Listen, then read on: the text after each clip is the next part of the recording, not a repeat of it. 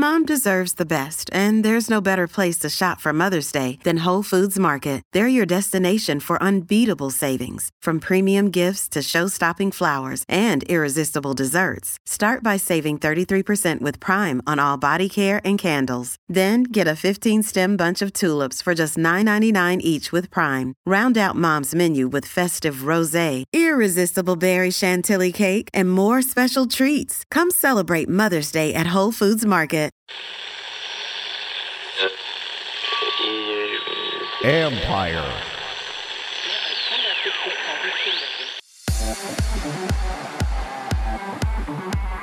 Born out of a pandemic, ways to make all spaces safer.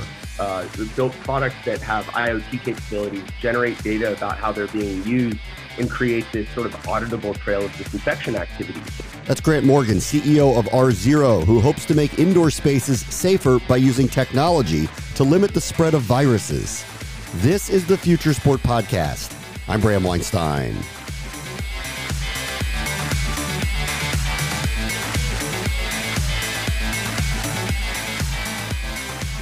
Later in the show, we're going to tell you about a product that was developed to help keep basketballs sanitized and free of moisture in a place you'd probably never think of, the net. But first, let's start with Grant Morgan, who saw an opportunity to help teams and really anyone stay open when the spread of a virus threatens the ability to run a business. Our guest this week is Grant Morgan. He's the co-founder and the CEO of R0 Systems, which is a group that designs hospital-grade disinfection solutions for the day-to-day realities of modern businesses, including, in these days, sports teams. Hey, Grant, how are you? Excellent. Thanks for having me, Bram. I mean, when you started this company, did you ever envision a pandemic? How did you kind of see through all this stuff? Yeah. So actually, we started the business right at the beginning of COVID. So April of 2020. And, we were kind of watching the world fall apart, watching the loss of lives and the global economic devastation, and felt compelled to do something and help. And, we realized that we were in one of these moments in time throughout history where kind of everything changes. And, we started drawing parallels to past historic events like 9/11, for example. Out of 9/11 came the entire Homeland Security apparatus. We stood up the Department of Homeland Security. We hired 14,000 TSA agents. Still can't take a water bottle or wear your shoes through security. Yeah. And but point being, there were massive societal and infrastructural changes, and we thought there would be similar ones, but on a global scale coming out of the coronavirus pandemic. And we thought that they'd be centered around human health and safety. So, so we started R0 to kind of combat those two things and build a company to really create a new standard for how we keep people safe in indoor space. So, what was your background before this? Were you in a similar field? So I started my career in manufacturing, pharmaceutical manufacturing and medical device manufacturing. So, a little bit like healthcare very squarely. I left healthcare to become an entrepreneur, a tech entrepreneur. So completely departed the healthcare space, started working on software. This is my third company now, but it's an interesting sort of amalgamation of my past experiences where you're combining the healthcare and the healthcare adjacent experience with the technology experience that I've had starting companies. So you reacted to the pandemic, you saw what happened, and you built this company. Boy, you had to move fast. What were you thinking about as you decided to take this leap into trying to help the planet, for that matter? Yeah, I think it was, to be frank, not a whole lot of thinking. It was a little bit compulsive, but it was one of those things where I knew that in 2 years from now, when this thing's all said and done, I wouldn't be able to look myself in the eye and feel good about how I spent my time and energy if it wasn't dedicated to fighting this microscopic war that we were engaged in. So, we honestly did it as a coronavirus response, but quickly realized the opportunity is so much bigger, given the way we've done disinfection in the past is archaic and void of any innovation in technology. And one of the realizations to drive that point home was at the beginning of the pandemic, I'm sure you were doing this too, but everyone's, wiping down their groceries and all their belongings and stuff when they get home. And we had this realization that, like, look, we're still using the same chemicals to fight COVID in 2020 that we used to fight the Spanish flu pandemic in 1918. And so, we're technologists at heart, and we think that this industry should be managed with the same level of sophistication and technology that we've become accustomed to in virtually every other industry. All right. So when you walked into a grocery store and saw people like me spraying Lysol on a mango, you thought I was nuts, right? Yeah.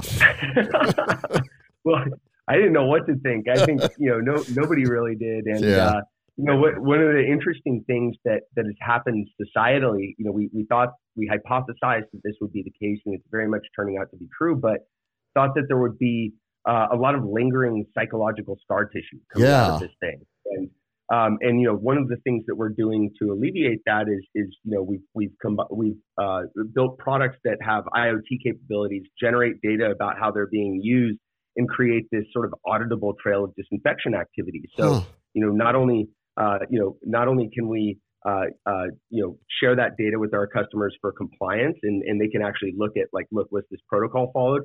But our customers we've actually seen them share the data with their employees and patrons and guests to reinstill trust, and really demonstrate and prove that they're doing something differentiated to keep them safe. But I think the bigger sort of concept, the bigger trend that we've seen is that for the first time ever, like, we have this, like, collective awareness in society of the impact that indoor spaces have on human health.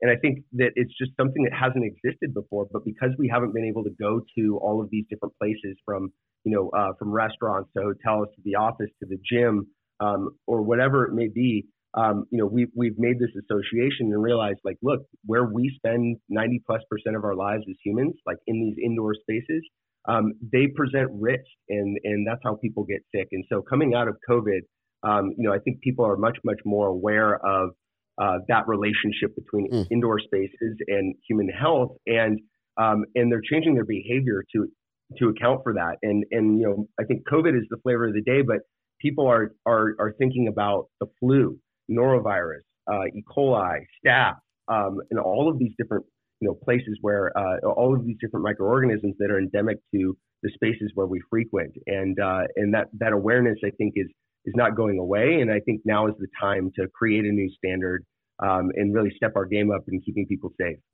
It's interesting you mentioned the psychological effects, and I want to get into the sports tie, obviously, for this show in a moment. But, I just, in my own personal experience, and I think a lot of people probably feel this way, like, I've gone out of my way to do everything that I've been asked to do to try to be safe as much as possible. And yet I never really feel totally safe. Like spraying the Lysol on the mango, or wearing the mask, or doing whatever things that we've either done or thought about doing or were told to do. It never did feel like, well, I'm good now, or I'm in my own bubble now, and this thing can't get me now. So I don't know that anything you could create could probably do that either. So when you talk about, like, dealing with the psychological effects, like, how do you kind of view that? Yeah. So I think that, there's no silver bullet.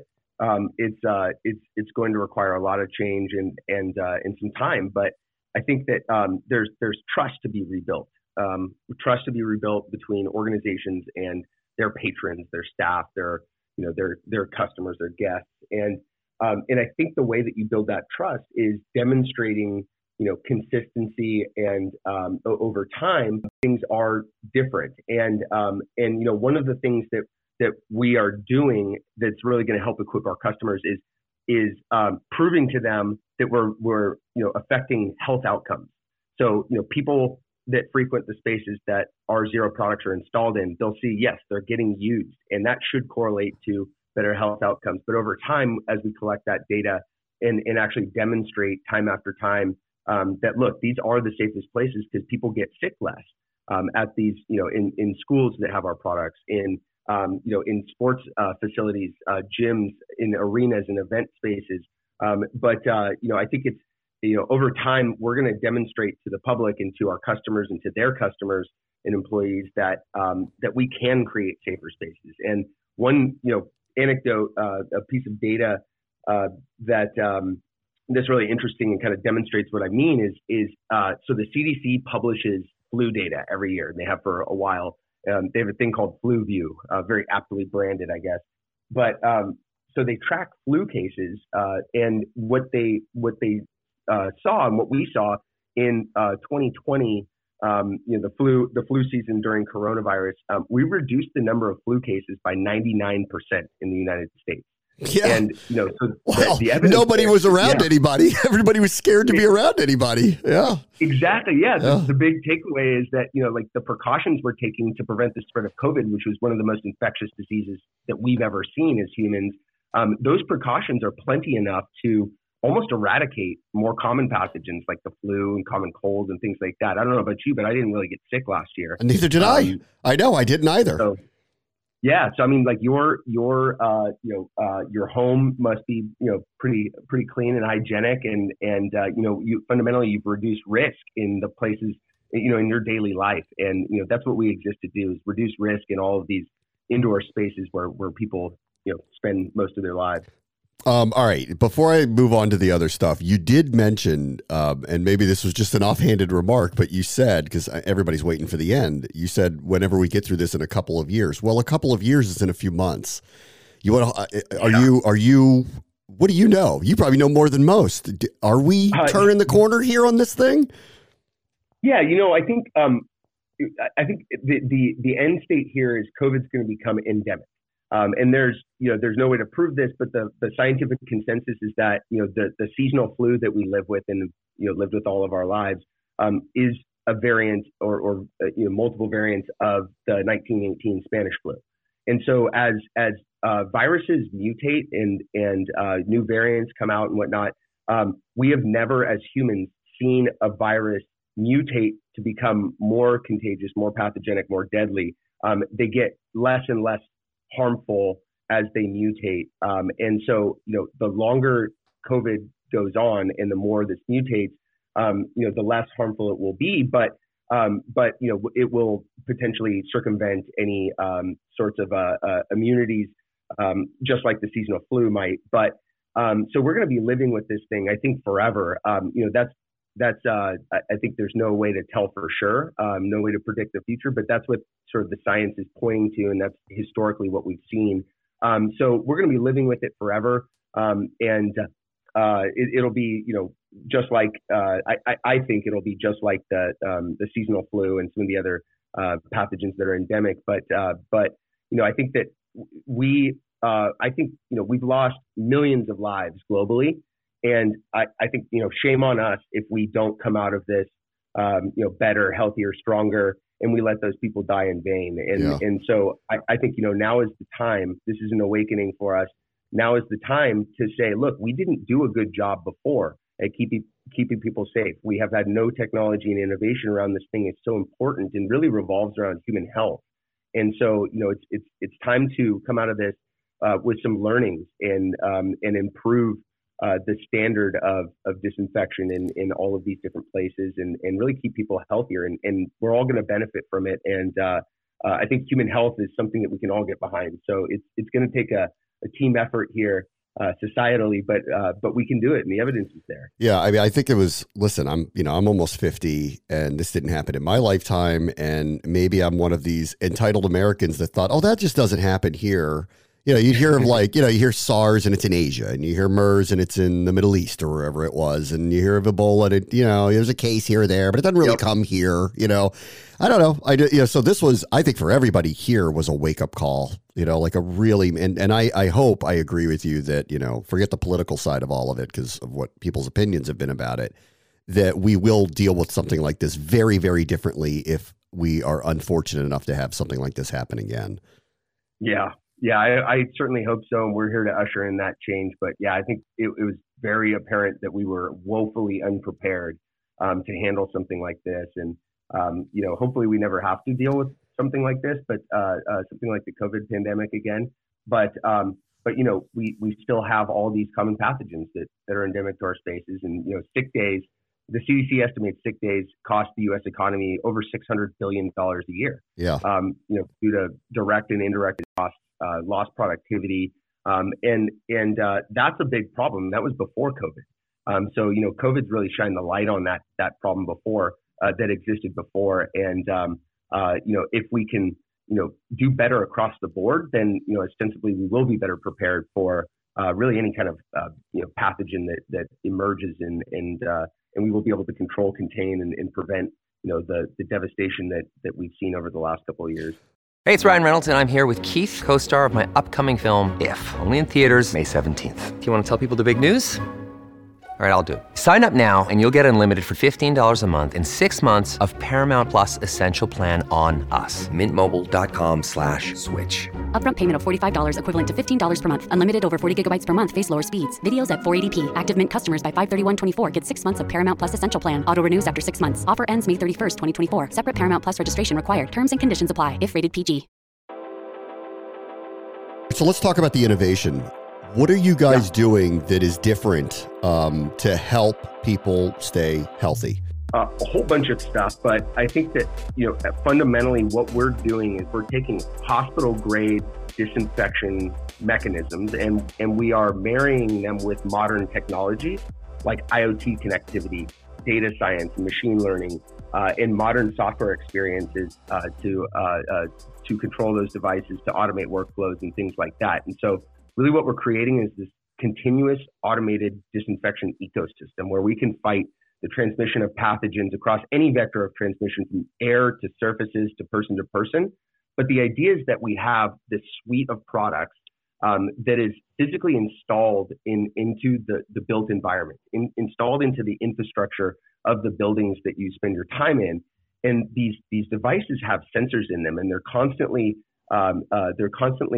trying to understand how the space is being used in real time and collecting inputs that we then calculate risk with.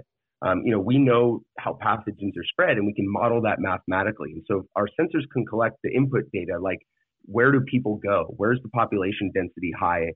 And therefore, where's the risk? Then we can derive or quantify what that risk is. And if we know what it is, then we can do something about it. And what we do about it is we then automate the use of our products. We'll kick on the products that are installed locally where the risk is. So your building is effectively fighting 24/7 to keep you safe without needing to do anything. But really the unique thing to kind of unpack that and land the plane a little bit is the data capture and what we do with the data. And so, before you have, there are products that have had similar form factors, similar use cases as some of the ones that we have, but they're controlled with a light switch, and frankly they don't work that well.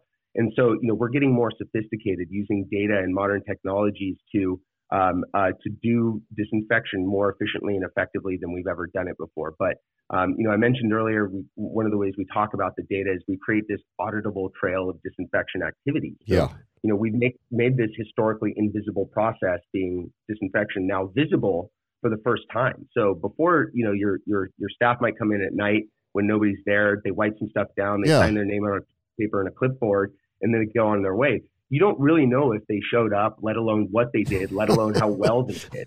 And it's not to say that people aren't good at their jobs. They are, but humans are imperfect. We all are. And, even in hospitals, actually Clorox published a study that even in hospitals with specially trained staff and where the stakes are the highest, 50% of surfaces that contain microorganisms that are pathogenic are missed by manual disinfection. And so, we can, do things more efficiently and effectively if we use technology that's automated, that's continuous, and that's truly hospital grade. So, or not just your staff coming in, it's people in hazmat suits, who are showing up and doing something like this. Is this like almost like?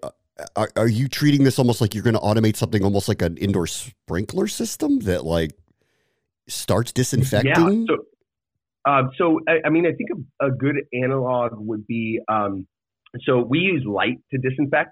So a really good analog would be like an automated lighting system. So, I'm sure everyone's really experienced, when you walk into a room, it'll sense that you're there and it'll automatically turn the lights on. And then when you leave and nobody's in the room for a while, they'll turn off automatically. It's a very basic and simple example. But, that's kind of more along the lines of like how our products will work or do work. It's more sophisticated than that under the hood, but fundamentally, like that's what you would experience as a customer. Right? That's really cool. And the light isn't harmful to humans. It could just pop on, right? It doesn't have to be like everybody's out of the room. Yeah. So there are certain types of UVC. Historically, UVC it can cause harm to human skin and eyes. So if in the case that we use that wavelength of light, which happens to be extremely effective, we design our products where nobody interacts with the light. Mm-hmm. So, for example, one of the products we have will shine a beam of light across the top of the room where people don't interact with it. And when you breathe out, that air is hot. And if you're sick, it's also contaminated. But that hot air will rise up into the beam of light that's across the top of the room where it gets disinfected. And then by the time it cools and comes back down to the room, it's safe to breathe. Huh. But the whole time it's working above your head without you really knowing. And it's working to keep you safe, but exposing humans to it. But we do have products that are safe for human skin and eyes. It's a novel new type of UVC that's a shorter wavelength and is completely safe for occupied rooms. And so we can do continuous surface and air disinfection in real time, basically blanket people with this sort of shield of germicidal light at all times within a space. It happens to be invisible to the human eye, so you really can't tell what's going on. You've got continuous automated like protection at all times within your facility. It just out of naivete, like the light is as effective as a chemical that would be used to kill these types of pathogens? Broadly speaking, more effective. So like UVC light has been around for over 100 years. In fact, the 1903 Nobel Prize for Medicine was awarded to a guy named Niels Finsen for the use of UVC to treat lupus. It's got a mountain of evidence and scientific precedent proving that it's effective against any kind of virus, bacteria, mold, and fungi. In fact, there are no UVC resistant microorganisms on the planet. So it is highly effective. And until now, it's really been relegated to hospitals. We've adapted it for use outside the hospitals while maintaining the hospital grade efficacy. And we've baked in the right safety mechanisms. We've built it in the right form factors. We've made it, dirt simple to interact with and use, and really, democratizing access to this life-saving technology. That's wild. Okay. And then now sports leagues had to shut down. Now they're reopened. Now there's 50, 80, 100,000 people showing up to venues, and sports are back. Can you take us through some of the partnerships that you've had with leagues and groups and what they were hoping to gain by working with you? Absolutely. So we are super proud to be partnered with 12 professional sports teams across 4 major United States leagues. I think one of the things that makes us really proud is, sports are such an important part of culture that we've been missing for the last 2 years. And I think we talked about the psychological impact of this pandemic earlier. And I think, sports are just one small way to bring people back to a sense of normalcy. So what we've done with our sports partners is, there's a couple of different dimensions here. So one, when they weren't allowed to have fans in the stadiums, it was all about protecting the athletes and the staff. Yeah. And so you think about the places where the athletes are gathering. So think about the gyms, the training facilities, the rooms, the treatment rooms where they're getting taped up or treated by medical staff, the locker rooms and things like that. So creating this extra layer of protection in those spaces when that risk is really high. If a player misses a game, there's a huge detriment to the organization. I'm a 49ers fan, and if Nick Bosa got sick, it changes our defense, and there's big monetary implications to that too. And so, if you're not thinking about games, think about practice. Athletes are constantly trying to perform at their peak, and they can't do that if they miss training days. And so that's one of the ways that the U.S. ski and snowboard team really looks at our products is look, it's a competitive advantage if we can keep our athletes healthier. Now, the other couple of dimensions are staff and fans. And so with the staff, the staff are putting themselves at risk, all the time when they're, at work, just like the players are. And so to be able to, disinfect and provide trust and safety for the corporate offices of some of these organizations is really important as well. And then the fans, as fans come back, there's still risk. We're still in the middle of a global pandemic. And so for fans to have that extra sense of comfort and trust, knowing that something differentiated is being done in the bathrooms, at the concession stands, in the luxury boxes, in the press boxes, it helps get people back in the stadium. And then one fun anecdote, I guess, is we have an MLS team who went on a winning streak when they implemented our products.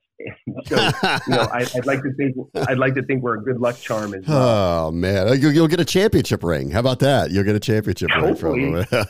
All right. Last thing for you. I want your expertise on this since we're talking about sports and stadiums. Okay, I get it. Like, we want to disinfect bathrooms, concourses, places where people will gather, and it is either indoor or semi-indoor at a stadium. When I look on TV and I see 80,000 people sitting in a stadium, when you see that, do you feel like they're safe? Like, how do you feel about that when you see that right now? This is a hard question to ask, but I'll give you my personal opinion and attack the issue. But I think there's a balance, right? And I think that there's everybody has their own risk tolerance and everybody has their own risk profile. So people that are older are, there's natural decay of the immune system as part of the natural aging process. And so people that are, a little bit older are at higher risk. There are certain health conditions that put you at higher risk, your vaccination status, things like that. But ultimately, I think it's a personal decision of, what's your risk tolerance. I think that the responsibility that we all have is to consider the people around us and make sure that, we're taking precautions to keep our neighbors safe, so to speak, our community members safe. And so I think, there is, I personally, I'm fortunate to be, healthy, a healthy adult. And so I personally, in a place where there's R0 products installed, I personally would feel, relatively safe as you can be going back. And I think that the benefit of, getting back to something normal, the psychological benefit to me is worth the minimal risk of, being outdoor in a stadium. And then when I go indoors, there is this added layer of protection, and I happen to be vaccinated as well. So, I'm practicing risk reduction and changing my behavior based on my own risk profile. But, I think it's a personal decision. But I think that there's more risk at these stadiums with 80,000 people than a lot of other places. But I think that as these stadiums, these events, they should be doing everything that they can to keep people safe. And it's a balance and it's a personal choice, I think. Okay, so that's the 80,000 people sitting outside, mainly outside. How about the 18,000 people as the NBA, NHL, and other indoor sports return this fall? How do you feel about that one as they fill out stadiums? So what we've actually seen is a lot of these stadiums that we're working with. Huge kudos to them, but they're making multi-million-dollar investments in improving their ventilation and their HVAC systems and installing products like ours throughout the building and mandating that people are social distancing and wearing masks. And as long as those precautions are followed, and we're seeing more and more. I'm in San Francisco right now, and the Warriors are requiring all fans to be vaccinated to enter the building. And so I think as long as those precautions are being instituted and followed, I think that it minimizes the risk. And like I said earlier, there's no silver bullet. The name of the game is risk mitigation, risk reduction, and so I think that there's a balance between doing everything that you possibly can to keep people safe, reduce that risk, and then getting people back to doing what they love to do. And the good news is those things are not mutually exclusive. You can do both, and you can take the precautions and enjoy your sports as well. Grant Morgan is the co-founder and the CEO at R0 Systems. Thank you so much for joining us, Grant. Thank you, Bram. Really happy to be here, and I hope this was helpful for your listeners. Up next, Tamir Goodman created a basketball net that serves a purpose beyond making sure points are put on the board. This is the Future Sport Podcast. I'm Bram Weinstein. Another day is here, and you're ready for it. What to wear? Check. Breakfast, lunch, and dinner? Check. Planning for what's next and how to save for it? That's where Bank of America can help. For your financial to-dos, Bank of America has experts ready to help get you closer to your goals. Get started at one of our local financial centers or 24/7 in our mobile banking app. Find a location near you at bankofamerica.com/talktous. What would you like the power to do? Mobile banking requires downloading the app and is only available for select devices. Message and data rates may apply. Bank of America NA, member FDIC. Our guest this week is the founder of Aviv Sports, Tamir Goodman, who's a former professional basketball player, entrepreneur, and coach, and he joins us over from Israel. Aviv is created to reimagine and revolutionize sports equipment. Hey, Tamir, how are you? Thank you for joining us. Thank you so much. It's always great to speak with you. Thank you. Let me talk about your company, Aviv Sports. When did you start it, and what is the goal of the company? Okay, so I want to say back in January over here in Israel, we were on a very strict lockdown, and I was a former professional basketball player and, very involved in basketball till today at all levels, and just sitting in lockdown in our living room, and one day I got an email from the Basketball Association in Israel saying that, we can't go back to basketball yet, but even if we are to go back to basketball, we're going to make sure that every player comes with their own ball because the germs are being transmitted on the ball. So there can't be any passing in basketball. Everyone's got to bring their own ball, and that's how we're going to have to run practices now. And it was right at that moment where for a second, I was like, wow, I can't believe how dark this pandemic is getting that, we can't even pass a basketball anymore, to all of a sudden me becoming motivated and saying, I got to do something about this for the game that I love and for the players that I love. And I immediately thought of the idea of using the net as a tool to clean the bacteria off the ball so that players would be able to pass the ball. And then another problem at the same time that's plaguing basketball players for a really long time is playing with a really sweaty ball. It's hard to be confident when, you catch a ball and it's really sweaty. You don't want to shoot. You might turn over if you're dribbling. So what if we created an amazing net that could dry the ball from sweat and clean off the bacteria? So that's how we initially thought of the idea. And then I reached back to my friend, David Warshawski, who was an investor back in Baltimore. He was also a basketball player on our coaching staff in high school. And I shared the idea with him, and he said, let's create Aviv. And we did. All right. So the basketball net has come in two forms, and it hasn't changed in forever. There's the one in my backyard that's a chain because it's outside and on a black top. And there's the net that we're accustomed to. What have you done with the net to get the result that you're looking for?